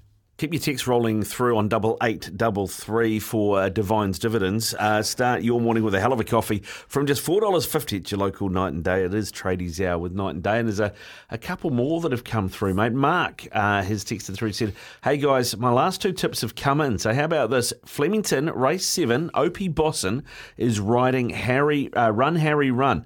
It's won its last 3 and it's paying $2.80 to run top 4, so it's obviously stepping up a grade. Yeah, I like that. Old Opie's never far away from a winner. So to go to Aussie, he must be a chance, which is good. Yeah, that's what you want. And Jamie and Wanaka, this one might be a bit of an anchor for us. $1.90 for the Warriors to beat the Tigers in Christchurch. Yeah, that's even what Frank said, I don't see many people getting beat by the Tigers this year. So $1.90's probably not bad money. No, and then Barry has chipped in with this one. Riccardo's Riches in the EPL. Liverpool and Tottenham both to win this weekend, and Newcastle, Bournemouth and Nottingham Forest, West Ham, both teams to score, paying $5.35. Yeah, that's good money. $5 is good money. $5 is good money. We might have to look at that one. Keep them rolling through, though. 8833 will announce our 2 winners not too far away. Here's Araha with news for Kubota. Take on any job this summer with Kubota's range. Hey, Riccardo, took a 4-leg Champions League multi. Kevin De Bruyne to score, Rail to win, both in, but need Kane to score and PSG to win. $20 on returns $500. Or I can cash out now for $100. We let it ride, right? Yeah, you let that ride, kid. Yeah, let it ride. You let that ride, kid. At least you got to get back to half of what you could win, and then you think about it. Surely. Yeah. Well, from one Kurt to another Kurt Eklund. Well, I take it that wasn't you texting through, Kurt Eklund. Good morning to you. Good morning, team. How's it going? Yeah, good, thanks, mate. Good. How's your summer been? You and Bateman and Rodden have been busy by the looks of things? Yeah, it's been pretty good. We've been lucky this year. Obviously, we got robbed from summer last year, so it's been pretty nice to be able to get out there and get amongst it. Mate, it's summer. Wasn't it snowing last week? Were you in Japan? Well, that too, mate. We just got back on, Monday morning, and sure, you guys calling me up pretty early this morning because I'm still climatizing, but it's good to get on board. But yeah, Japan was something else, mate. First time in the snow, so that was pretty cool. But mate, first and hopefully last too, because training in it sucked, to be fair. Mate, the boys went pretty good while they were up there. Yeah. Obviously, a lot of it was about rugby and pre-season and that, but did you get much of a chance to get out and about and see town? Yeah, it was pretty cool, man. We got a fair few connections, which was nice. They took us out for dinner a couple of times and got to see the Japanese lifestyle. Mate, crazy, yeah. 37 million people crammed into a little city like that, or a little space. It was pretty eye-opening for me anyways. Yeah, man. Yeah, that's crazy how culturally different Japan is to New Zealand, right? I mean, it's a real eye-opener for you. Yeah, seriously, man. I'd hate to know what their electricity bill is over there. What was the sushi like, mate? It looks like you're a fan of the seafood. Did you get in amongst any of that? Oh, yeah, mate. Heaps of sashimi in that. They do real thick cuts, what I'm not like the hugest fan of. I like them quite thin. Chuck a bit of soy sauce, wasabi. But they're like these big, meaty cuts, which is great, but not really up my alley. But it was good. The sushi over there is quite plain. Which is nice too. It's fresh, I suppose. Like over here, we like to chuck all our sauces and mix it all up, and they probably look at it and think, "What the hell are we up to?" But no, it was good. All the food over there was fresh, and I put on about 3 kgs. So I've been fasting since I've been back. Mate, just what you need for pre-season training to put on weight. That's not normally that's not normally the way it rolls. Yeah, exactly. So I've been using this heat since we got home, and my missus cooking, which isn't the greatest, so it's helping me. Jeepers, mate. Ouch. Clip that up the day after Valentine's Day. Nicely done, Kurt. Well, to be fair, she actually sorted me out last night, which is really nice in terms of cooking. I mean, mate, you'll be lucky. You'll be lucky to get fed for the rest of the month. Well, I'm not sure if she listens to this channel, so I think we'll be all right. Yeah, It doesn't go on the internet, mate. I'll see to that. throwing shade left, right, and centre. Hey, Gert, how's how you feeling about this season, mate? I mean, obviously, losing Paddy for 8 to 10 weeks it doesn't help, but you guys are pretty confident you got the squad to get it done this year. Yeah, obviously Paddy's a big part of the team, and he's a great leader, but. And behind him, they've got a pretty good leadership group as well. And I think Doltz is taking the reins while he'll be away. But, I think, we've got a pretty similar team to what we've had over the last few years. The key players are still around, so it's going to be pretty exciting to see what the boys are capable of doing, I think. Mate, you produced some pretty good footy in Japan. It's probably a bit hard to get a gauge against those teams, but the tries you scored and the way you played the game was entertaining and quite enjoyable. Is that what you're going to try and bring to this season? Like, do what you guys do and throw the ball around a little bit and entertain? Yeah, I think so. There's some pretty young, exciting boys coming through and keeping everyone on their toes. So, that's always good. And Vern wants to just let us play what's in front of us. For a lot of the boys, it's going to be pretty good. I'm just going to keep my head down, hit a few rucks, and hopefully, get some good, quick ball for you halfbacks like yourself. Keep it simple, mate? Put my head down and hit some rucks. That's it, mate. How is Vern? I was going to ask, point of difference with him this year so far? Yeah, he's cool, man. He, you definitely know what he wants, and he's not afraid to tell you. I think he's put in a lot of ownership on the boys this year and making sure that we're the people driving where we want the team to go, which is cool as well. He's got a lot of experience, and I think I was having a good chat to him over in Japan. He's pretty excited to be home and having a crack with us this year as well. So I think the boys are behind him, and that should make for a good season. You were pretty close to higher honours a season or two back, Kurt. Have you had a chat to Razor, or where are you at with that? Nah, haven't had a chat, but I felt like I played some of my best footy probably the season before last, and I'm pretty keen to get back on that horse again and put my head down a little bit this year and give it a good crack because, I'm only getting older, mate, and, recovery from games are only getting harder, so... I think I've got to make the most of what I got in front of me while it's here. So, I'm looking forward to getting stuck in and, just seeing how the season goes. And, mate, you got the Chiefs this week, is that right? Yeah. Over North Harbour. Yep. How you were both over in Japan? Did you cross paths over there much? Or No, not really. Well, not sober anyways. I think the boys caught up for a couple of beers out in Tokyo there. But, I think it'll be the first time catching up well for me with a few of those boys anyways, and it'll be good. Like you said, there'll be Rodden. We'll be playing Rodden, so it's always nice locking horns and running over that dude. So it'll be cool. It'll be cool to see where we're at, especially against the New Zealand Super Team this weekend. Yeah, I mean, as you look at it, it's changing, or the landscape's changed a lot, right, in Super Rugby this season with the amount of players that have gone overseas at the end of last season. Obviously, big coaching turnover as well with most of the franchises. How do you reckon it's looking? Who are you going to have to beat to win this thing this season?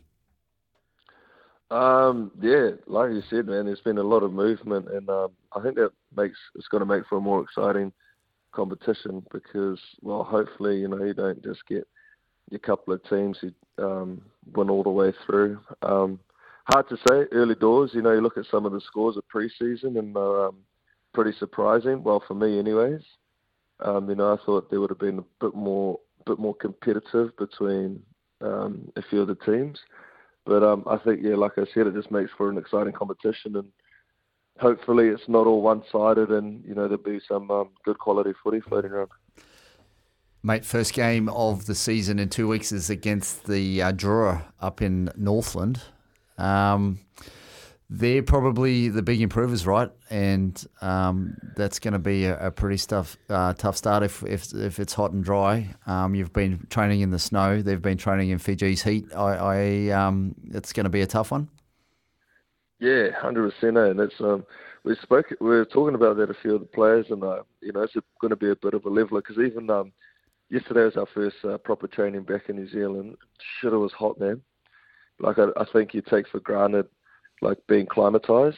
So that's definitely going to suit Jura and Whangarei. But they're big boys, and we know what they're going to throw at us. They want to play big, expensive rugby and things like that. So hopefully we get through this weekend unscathed, and then we can go up there and get our season kicked off on a good start.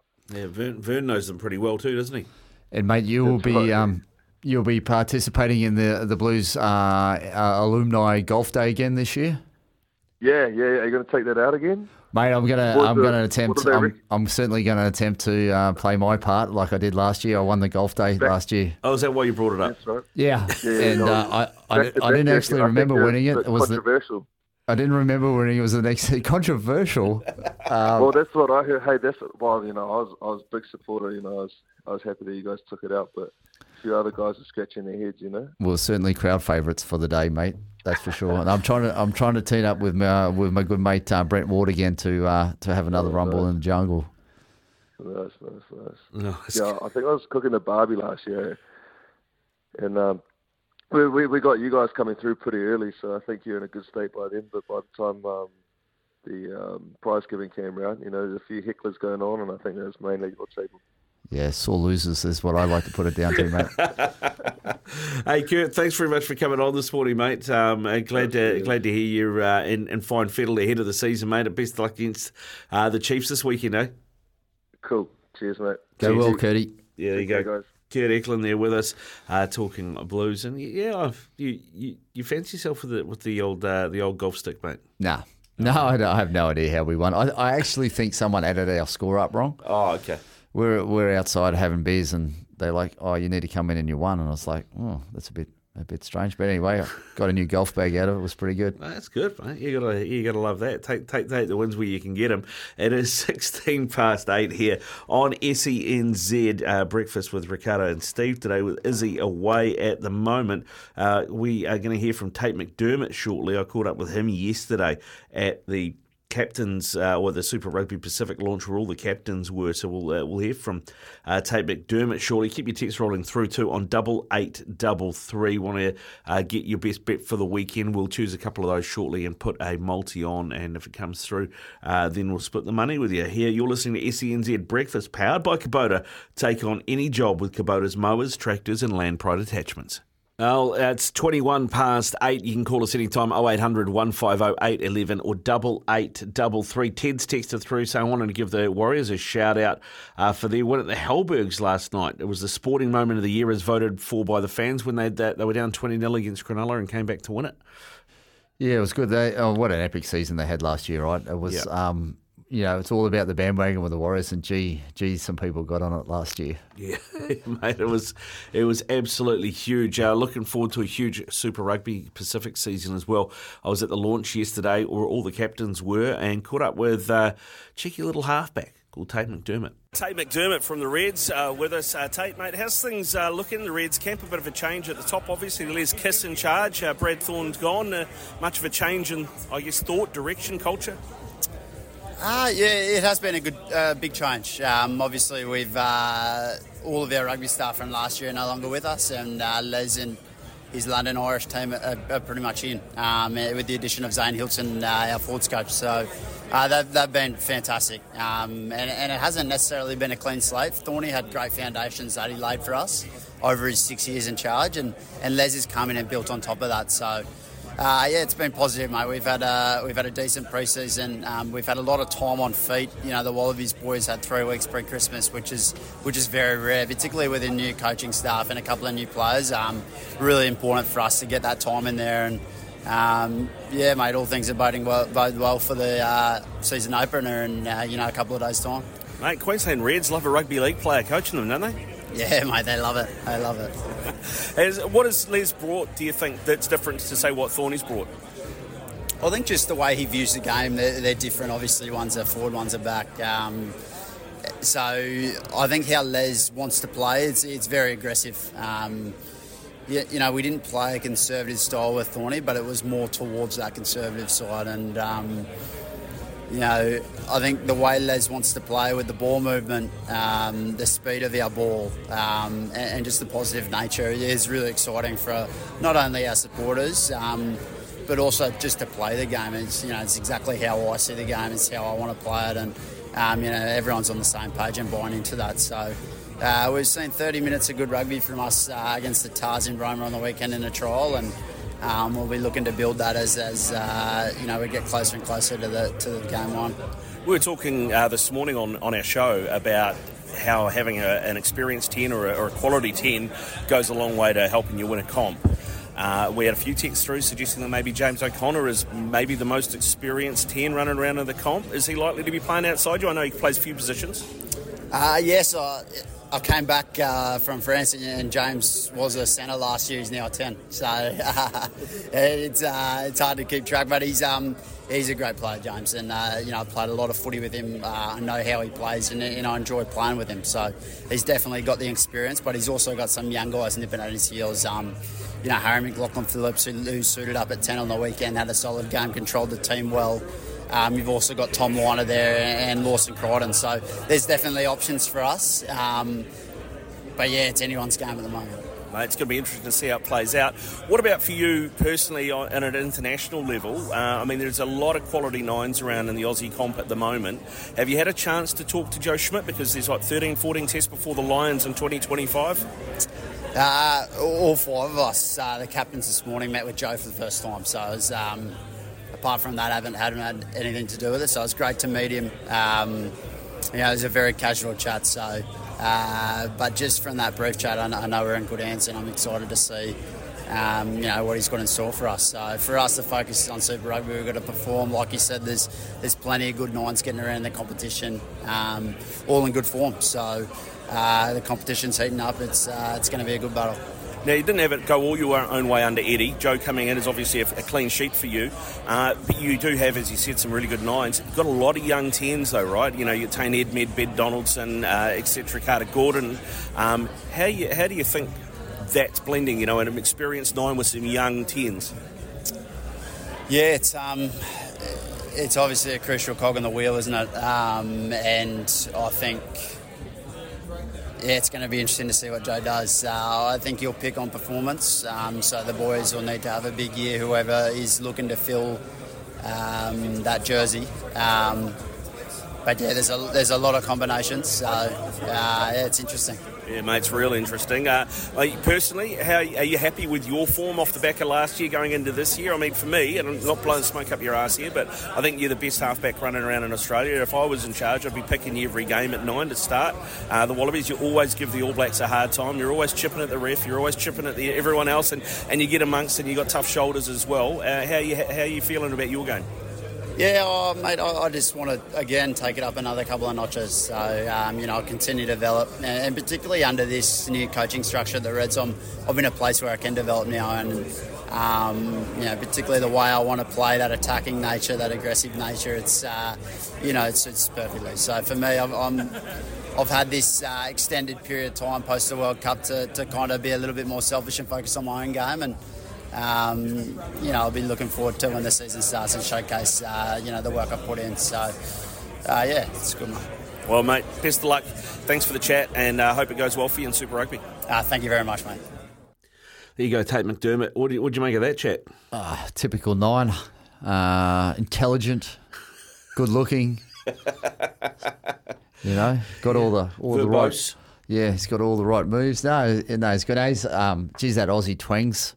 Certainly there when he talks, but he's a sharp operator, and the Reds have got a reasonable team. I just feel that maybe a little bit underdone in the forwards a little bit. It's as a nine, your game's all around about how well your forwards go forward. If the forwards are going forward, it's a pretty good day at the office normally. So it's just whether he's a great runner of the football if they can get front foot ball for him. Yeah, and on that, the other Aussie halfback that I didn't mention is Lonergan out of the Brumbies. They do have some very good halfbacks over there. Yeah, he's come through all the age grades ranks, has Lonergan, and again, but he's behind a pack that generally goes forward, more so than the other Aussie teams. So it does, as a nine, it does weigh into the battle, the conversation of, if you're going forward, it's an easier day at the office. So Lonergan is probably going to have more of those days than McDermott will. Yeah, it'll be interesting to see how it goes. I've got a text through here from Paul saying, guys, Super Rugby are just rolling a turd in glitter. Fact is, people are over trying to figure out rugby and its constant rule changes. Well, we've had a rule change. Yes, we have. We're now once you're offside, you're offside. If someone kicks it, you have to be only put on by a person on your team. So it's going to hopefully detract a little bit away from aerial ping pong and a bit more running rugby. Yeah, Paul's also said New Zealand's biggest city is now Warriors and League Town, and that is spreading across the Motu up the Wars. So I know which wagon Paul has hitched himself to. Yeah, he's tied down on that one, right? He does, he has. 8833 is the Temper Bedpost text machine. We have a $50 TAB bonus bet to give away. Well, not give away. We're going to pick a bet each and chuck it on, and then if it comes through, we'll split it with you. That's how it works. So you've got a little bit of time now to get it in. We've got Paul Mawadi not too far away right now, though. Here is Araha with the latest in news. Thanks to Kubota, take on any job this summer with Kubota's range. Check out the Grand Tour Hub at tab.co.nz. Bet safely, R18. We go to Paul Mawadi now, who is actually at the airport, obviously on a flight to go on another one of your courses, are you, Paul? Yeah, very good, Riccardo. I'm actually in the Isle of Air New Zealand flight right now. Mate, well, let's take into it then straight away. The Test match, didn't see that coming yesterday with the Black Caps collapse. Any punters get paid, and what's the market looking like? Yeah, well, it's at a very interesting stage, isn't it, Riccardo, with the South Africans now with a first innings lead. They're into $2.80 head-to-head. Black Caps are at $1.41. The draw's out to $52. Very unlikely we'll see a draw happening here unless there's a whole lot of rain on the way. But punters have jumped on the South Africans. I think they're around $7 or $8 prior to the first ball being bowled. So a number of punters hoping that South Africans can pick up a few runs in their third innings and give the Black Caps a wee bit of a chase. Are you going the cookie time cookie or are you going the nuts? Very good, Riccardo. I might just stay away from that, but maybe the corn chips.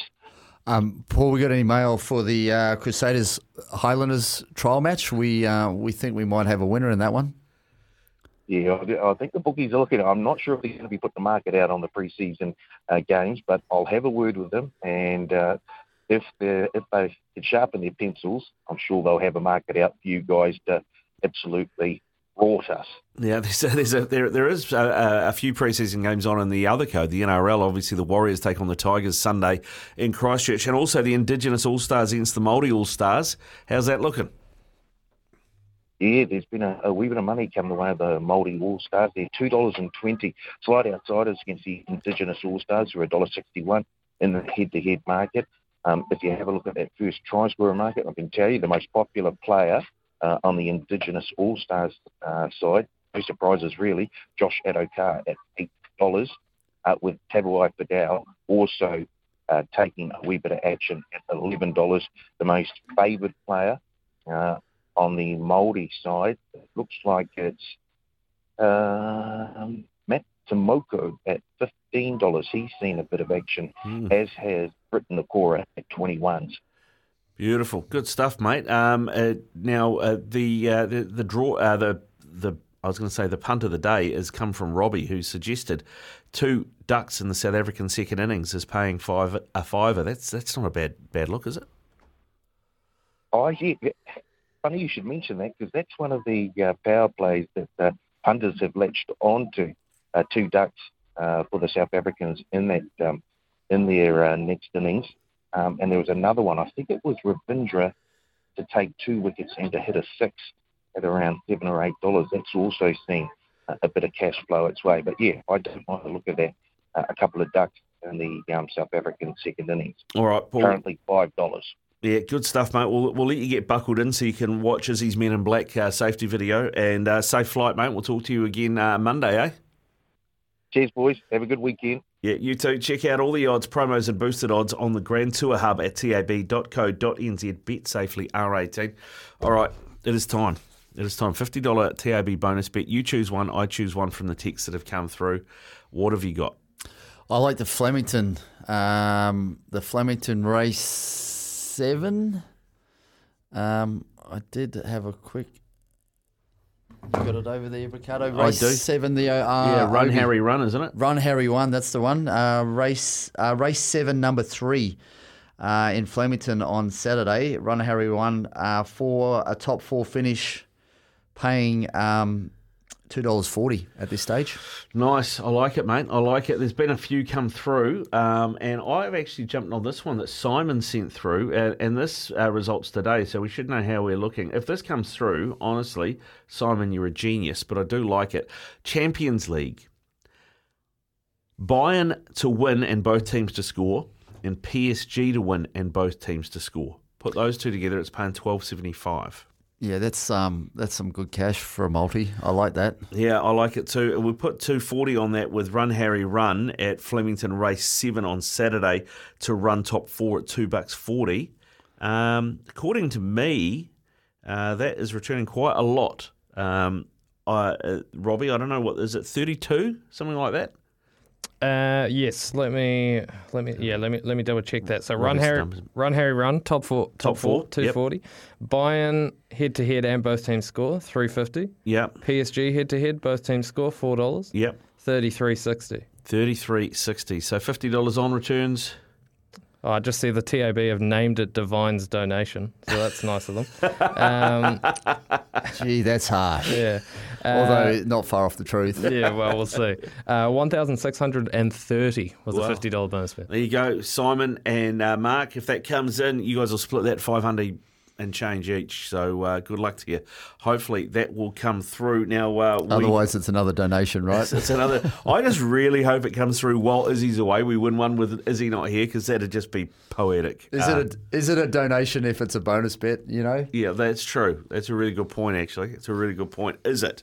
No, it's probably not. Daniel Narkley is going to join us for Love Racing up next.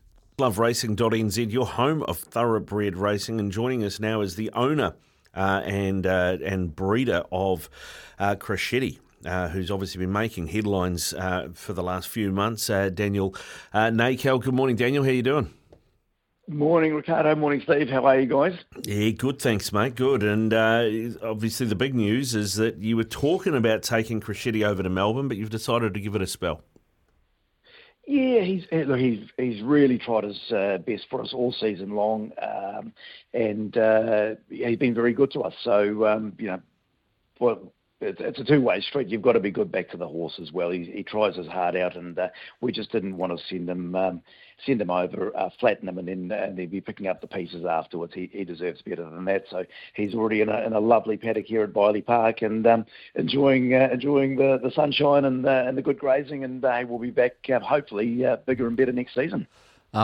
So you guys have bred the horse. What's the big thing you look for when before the breeding? Like, do you match up a mare and a sir? Do you think, like, what are the big things you look for? I have a horse, and I want to know what are the big features that stand out? Well, look, even a broken clock gives you the right time twice a day. There's an awful lot of luck involved in this one. It's a bit of a genetic lottery, but I suppose on paper is the easiest place to start. Just the cross and what works with what sire line and what dam side, and physically you've got to be popping out there, just having a look, just making sure that the mare and the sire are compatible. You don't want to send a small mare to a small stallion. You know what you're going to get at that point. So and in this instance, the Zakinto worked really well with O'Reilly mares. Who O'Reilly's the father or the sire of Grace Hill, and that sort of was the starting point. And physically, it just seemed to work out really well. popped down, had a look at the stallion as well, and that's how it started. Have you got anything else that Steve can buy Sharon? Well, see if we can find you a fast one. Yeah, mate, I just want fast ones. Yeah, that's it. I tell you, we haven't trialled her yet. We've got Amulet. That's for the listeners out there. Amulet has just been named, so she'll be trialling towards the end of this month and hopefully progressing from there to the races. She's shown us a little bit of ability along the way, so hopefully a bit of a Easter bonus for the listeners out there if she can get to the races well enough. Now, Crescetti, we talked about, is being spelled at the moment, having a bit of time in the paddock. What is the plan when you bring him back? Well, he'll have a good 3 months. It takes a bit out of him, the racing side of thing. He loves to run, but, you've got to look after them. So he'll have a good 3 months. We sat down with Danny and Aaron, who are the trainers, and at this stage, we haven't really got a set plan in mind, but there's some good 4-year-old racing over in Australia for his age group, which could be really enticing. I'd dearly love to fly the flag for New Zealand over there and see if we can make the country proud. Riccardo, you've been in the paddock for a bit longer than 3 months, mate. And I don't like to run. Are there any good races for Riccardo that are paying any good money over there? Jesus! Whatever race season I want to be in, to be fair as well. I think it'd be the battle of the slowest horse at this point in time. So. You're going to need a little jockey. Mate, do you have races that you plan for over there, or at this stage already, or you just get him out of the paddock, do some trials, and then see what fits?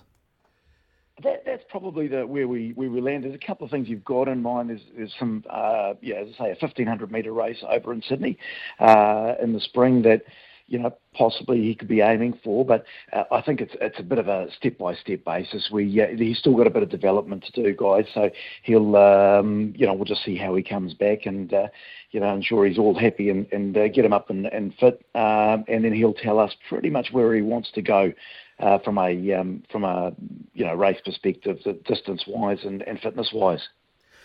Yeah, you're more than just a breeder and an owner, Daniel, because you guys, I think it's you and your dad, set up the New Zealand Equine Academy as well, which helps students with NZQA endorsed courses get a pathway into the industry. How is that developing, and are you seeing a benefit not just to the industry but also to yourself? Well, mainly it started off from an industry perspective. Just myself and Donovan Mansour, who was a former jockey here in New Zealand, and we just didn't see any pathways. And if you weren't already involved in racing or your family wasn't involved, there was no real direct pathway in. So we've started off with 8 students in year 1. We're up to 3 courses of 12 now with a waiting list for year 2. So it's really going well. Our students, we're really proud of them. They're being placed in some really, really good stables. And same with our apprentices. We've got the Apprentice Academy up and running now. That's really starting to take shape. Students are really getting some really good wins on the board. The Cracker sales were a couple of weeks ago now. How did things end up from there? Were everyone up on last year, those sorts of figures, they're all through? Yeah, it was a good sale. I think New Zealand Bloodstock did a really good job bringing the buying bench over. New Zealand's in a good space.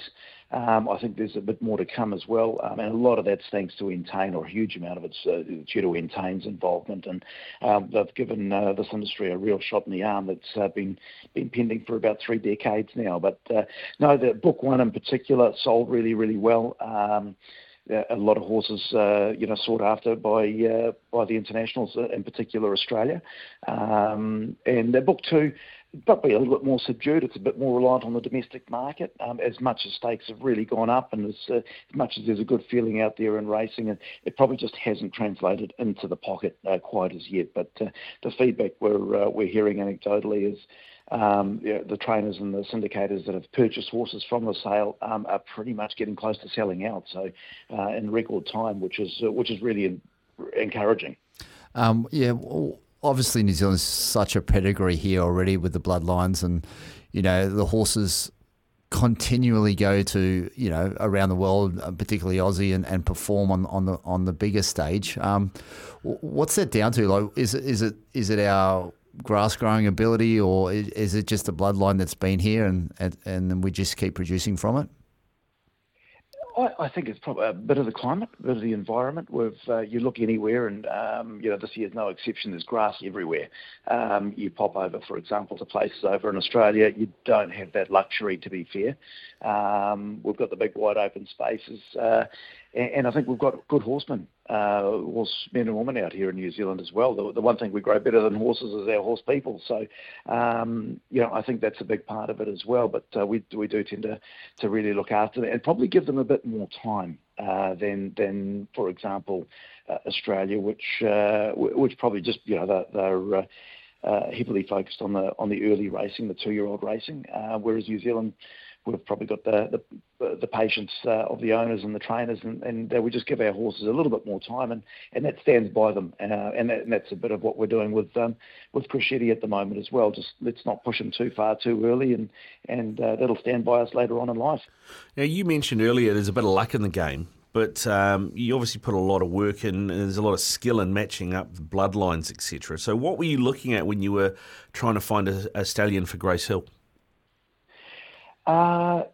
Basically that genetic match in the first instance, and I sit there and compare notes with Russell Warwick, who's been hugely influential and very encouraging. He runs Westbury Stud, and he gave it the tick. So really the cross with O'Reilly mares to Zakinto, he probably isn't the most commercial sire in the world, Zakinto, but with O'Reilly mares, he seems to take it to another level, and that was the start point. Just that, you've got a proven cross basically. It's so far so good. As I say, you could probably try that cross again 3 times and it wouldn't work. But as I say, even a broken clock gives you the right time twice a day, and I'm glad the clock stopped at the right mark with Crescetti. I was fortunate enough many moons ago to go to Cambridge Stud, and we were there right on the right time, and we watched Sabile service a mare. It was one of the most incredible things I've ever seen. The amount of work that goes into it with the vets and the ultrasounds and all that stuff to get ready. It's really it blew my mind how well the animals were looked after, and just how professional and everything it was. It was quite incredible. Yeah, it really is. It's a real science, and the care and attention, the love these horses get is just exceptional. Cambridge Stud is a prime example, but you'd go to pretty much any of the studs around the place, and you'd see that same attention to detail every step of the way. We've got a short season that we breed our horses in, basically from the 1st of September to pretty much early December. So you've got to get it right. And you go to any training centre, guys, as well. You'll pop out to Biley Park, and you'll just see, the care and the love for the horse all the way through. They look immaculate every single morning. Every slight misstep is checked out, and no stone left unturned, basically, to make sure that the horses are well cared for. Well, Daniel, I appreciate your time this morning, mate. Go well, and good luck with whatever's next on the breeding stakes. Loveracing.nz for all your thoroughbred racing news, previews, replays, profiles, and more. It's coming up to 9 o'clock. That means it is a time for Louis Herman Watt. And Louis, you got a big show again today, mate. That full 1 hour doing the hard yards. Yeah, I just have noticed, Riccardo, that as the week's gone on, that the salt levels have just started to eke up day by day in your handover to me. But I'll get us through till 10. You don't have to worry about that, mate. We're going to catch up with Nick O'Hearn because we couldn't quite reach him the other morning, but there's another WebEx event today that Kazuma Kabori is going to start in Sydney. Could he go 4 on the trot heading into the New Zealand Open? Entirely possible because paying he's that good. $850. Is he? Yeah. Wow. I'll find out if it's a good bet, shall I? Yeah, do that, mate. I'll be listening.